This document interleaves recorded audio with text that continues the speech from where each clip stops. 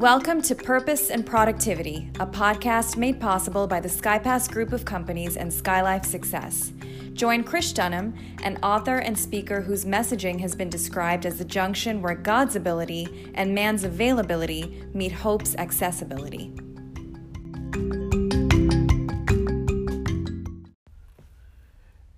G.K. Chesterton once said that fallacies do not cease to be fallacies because they become fashions. Impartiality is a pompous name for indifference, which is an elegant name for ignorance. And I love these two. An inconvenience is only an adventure wrongly considered. An adventure is an inconvenience rightly considered. What embedders the world is not excess of criticism, but an absence of self-criticism. How true. Not enough self-criticism in this world. There's a lot of criticism of others, of their actions, of their emotions, of their adventures, and of their fallacies.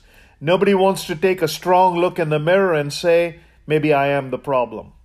And Chesterton also reminds us that when asked what the problems were with the world, he says, I am.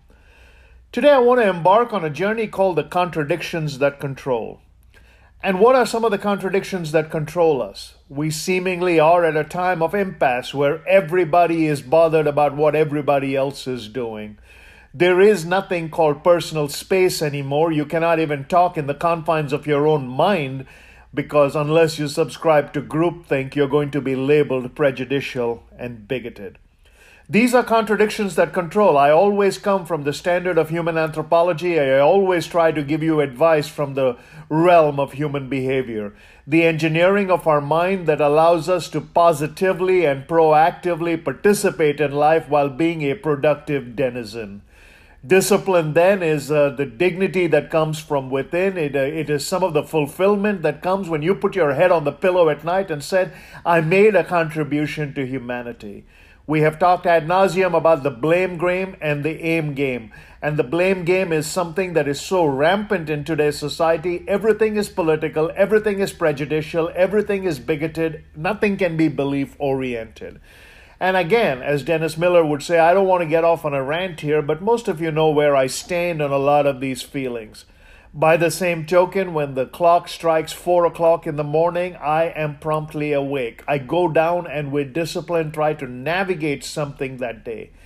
There is still sleep in the eyes. There's a little misstep in our gait for the simple reason that yesterday may not have been as productive. The last 6 months have taken a toll on all of humanity. Savings are getting exhausted as we speak. People's livelihoods are being challenged. But the bottom line is still this. How then do we overcome these contradictions that are controlling us? The mayhem and misery and the mishaps that we are seeing on the streets of the world are just that. Today there is a rampant discontent and a discomfort that comes with all these contradictions that don't make sense. And again, I'm talking about it from an anthropological standpoint, saying where does hope come from and how do we tackle these contradictions that control us so that we can look at our own purpose and look at our own productivity and ask ourselves, what are the steps we can take? What are the processes we can implement? What are the protocols we can engage in? How do we participate again to become productive? How do we repopulate our mind with good thoughts, with clean thoughts, with powerful thoughts? How do we engage in life again to start building up our bank balance, to start tackling those portfolios that saw a complete crack in them as we tried to create sustenance? How do we go back to being charitable individuals that have a true concern for other people? But that charity can only come if we ourselves are producing and producing to the excess that there is enough for us and for others to go around. The biblical edict of taking care of our elders and taking care of our widows and orphans does not cease, does not stop. And so much of charity has come to a standstill because basic productivity has come to a standstill, and humanity is relegating itself to a shouting match that is just contradictory in nature. And you will never get a conciliatory tone from anybody if the contradictions that they are seeing thrown at them basically are against what their character at any given time is willing to adhere to. So let's look at some of these contradictions that control. If you have the discipline to believe what you agree with, you must also have the discipline to study what others believe and agree with.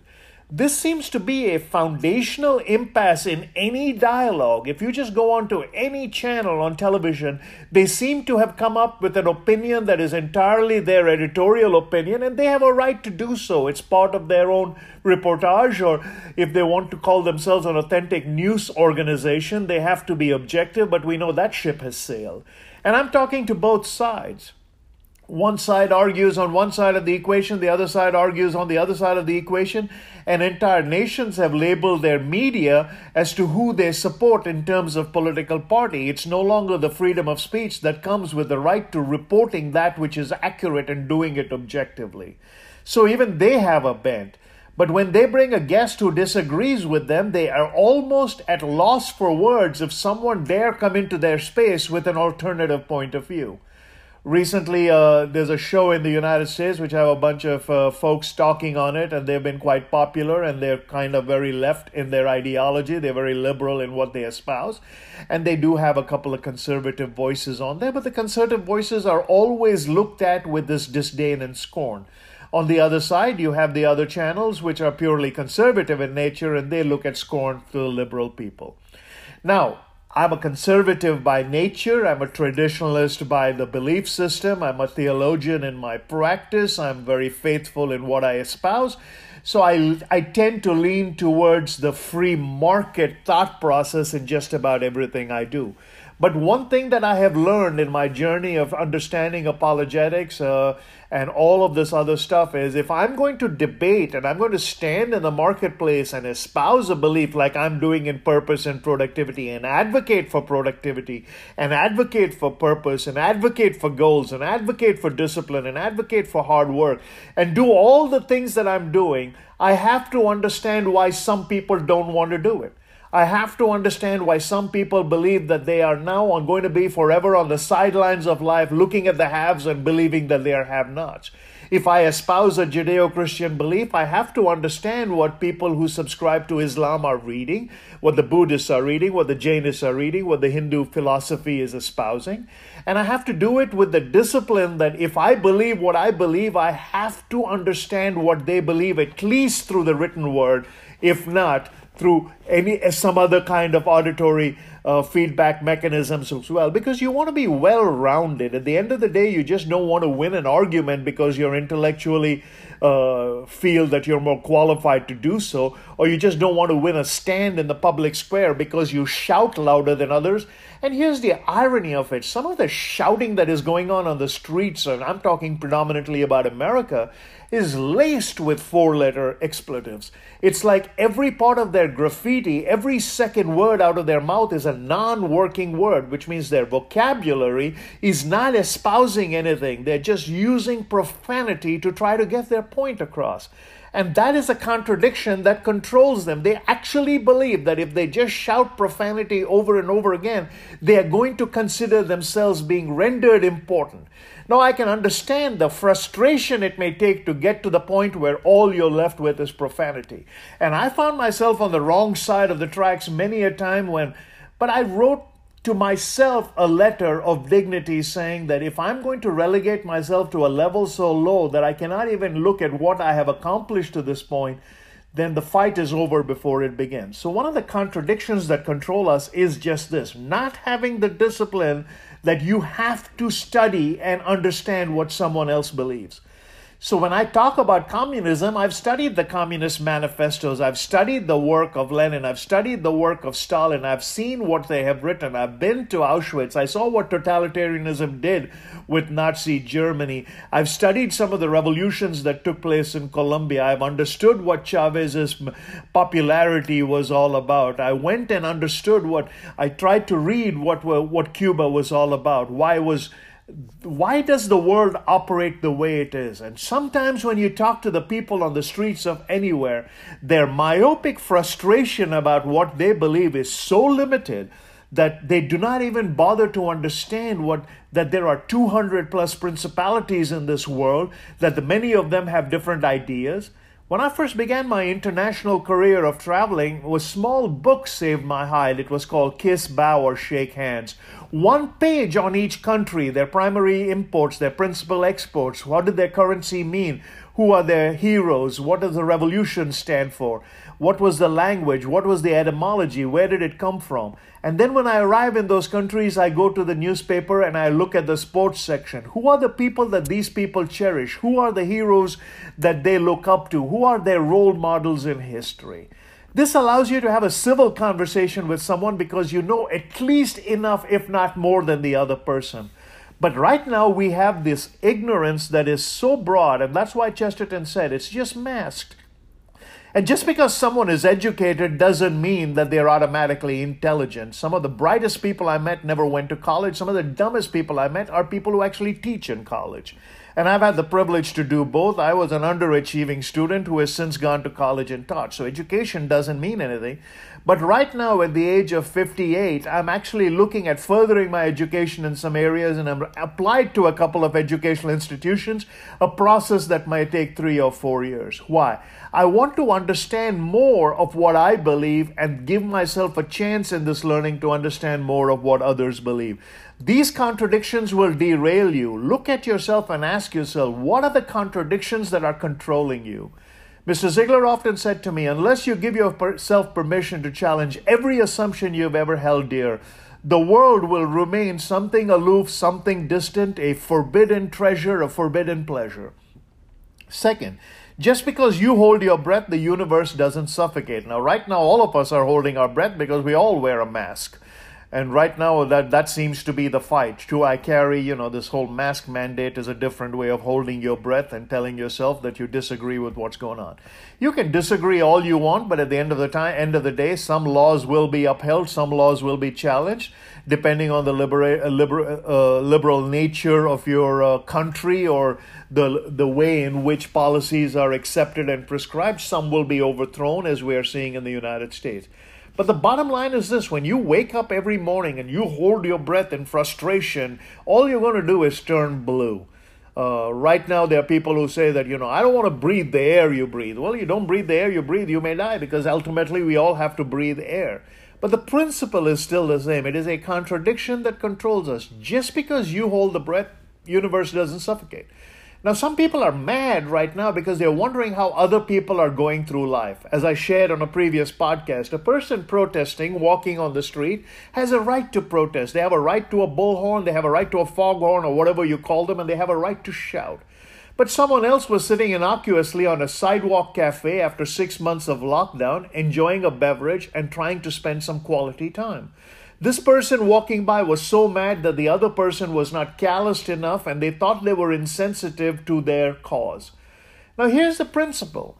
You're holding your breath for a cause doesn't mean the universe suffocates. Other people go along. I remember one of the scenes from the movie Gandhi. It explains this principle in a roundabout way. The gentleman on trial is, I think his name was Dyer or somebody like that, who had authorized the Jallianwala Bagh massacre, where a bunch of people had congregated in a place that had one aperture. He brought armored tanks in there. He brought a firing squad in there, and he gave them permission to disperse, or gave them orders to disperse. And when they couldn't disperse, he opened fire, and a bunch of people were killed. At his trial, some time later, they said that, hey, I gave them permission. And I gave them permission to disperse. And I remember one of the people questioning this General Bagh, saying, when a Renfield rifle is pointed at a child, how much time does he have to make a decision? And I thought to myself, that was a very interesting way of looking at it. You cannot give people ultimatums that they cannot agree with or participate in. A child with a rifle pointed at them at this massacre that took place at one of the shrines that is now a place visited in India and was one of the hallmarks of the Indian freedom struggle. A child looking at a rifle does not have chance to make a split decision to participate in evacuating just because you ordered. So just because you hold your breath, the universe doesn't suffocate. Third, what you think is important to you may not be important to others. I don't know why this is such a hard principle to understand. And it's getting more and more obnoxious by the day. And I'm talking about all sides. And again, listen, politically, I do have a bent. Some of you know I lean towards the conservative thought process. I'm a free market guy. I lean towards the religious side. I have never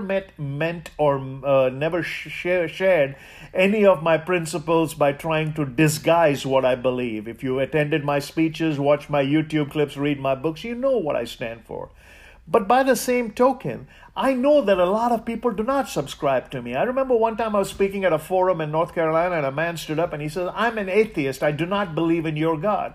So I jokingly said, well, then you shouldn't bother you if my God doesn't answer. And he kind of looked at me and he says, "You know what? I disagree with you, but I love your style. I cannot disagree with your style.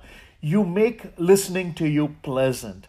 And sometimes one of the greatest joys I have is that when someone who has dissent with me comes up and compliments me for my effort. And the reason I'm getting a little animated today is that these are things that are derailing productivity. People are walking around like zombies thinking that just because something is important to them, it has to be important to everybody else. And entire careers are being ruined on this. It is called the cancel culture. And I don't know if someone will come after me as a result of this. There's probably a likelihood they will, saying that, you know what, as a first-generation immigrant who is brown and who was raised by a man who went from Yazoo City, Mississippi, and occasionally called him boy, which was a term of endearment to me, or that he called me what? His token immigrant. And I remember asking him one time, what does token immigrant mean? He says, "I guess everybody has to have a token immigrant. I sure am glad you're mine." And it was tongue-in-cheek. Years later, when they were doing a documentary on his life, the person who did the documentary asked me, "If Mr. Ziegler was here now, what would you say?" And I remember breaking down into absolute sobs, which actually made it onto that documentary. I said, "Who will call me his token immigrant again?" It was a term of endearment amongst this so many 330 million people in America. One person looked at me and he says, "You're my token immigrant." There was no ownership there. There was no malintent there. It was a term of affection. But just because you think something is important to you, it may not be important to others.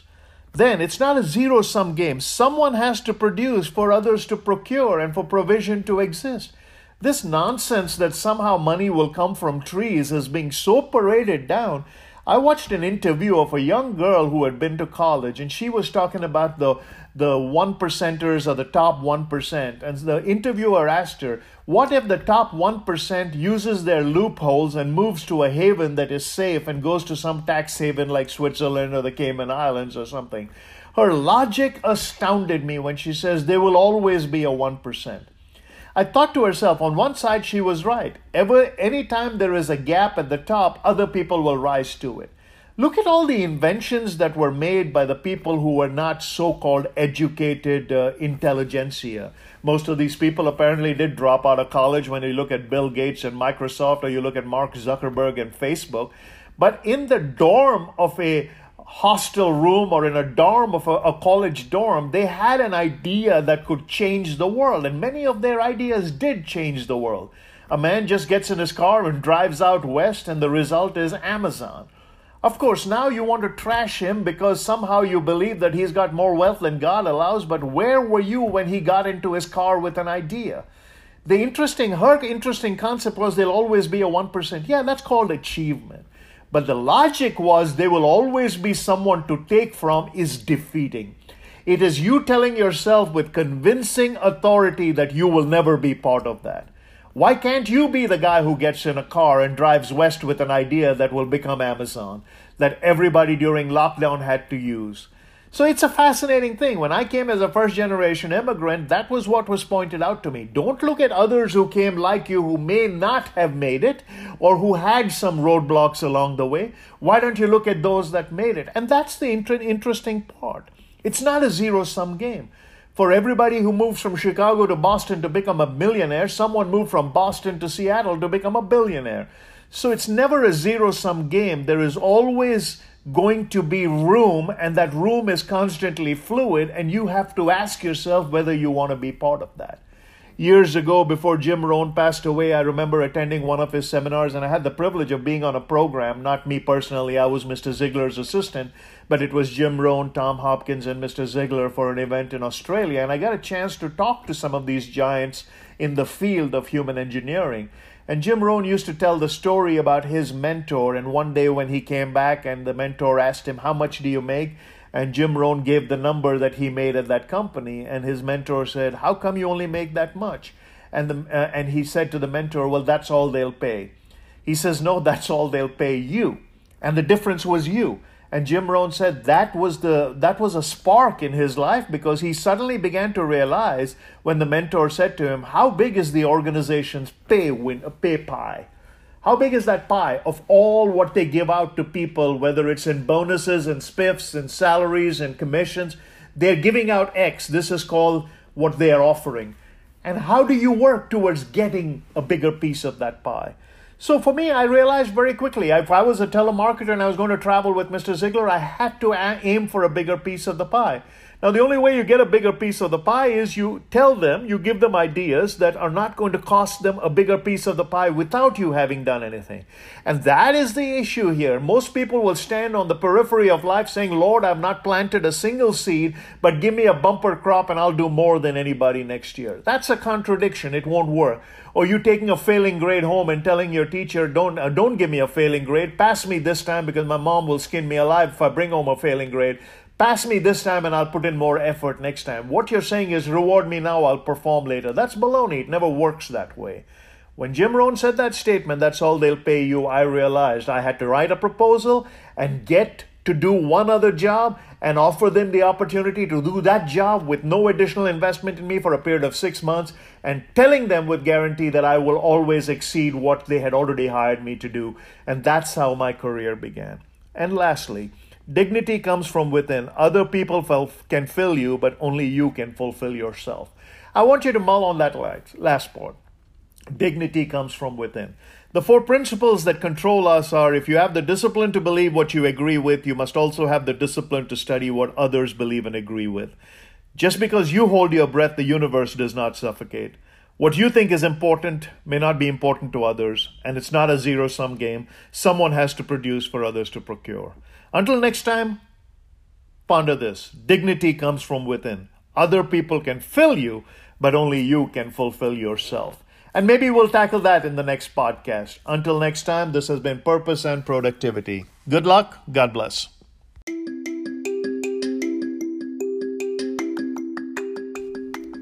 That concludes another episode of Purpose and Productivity with Krish Dunham, brought to you by SkyLife Success.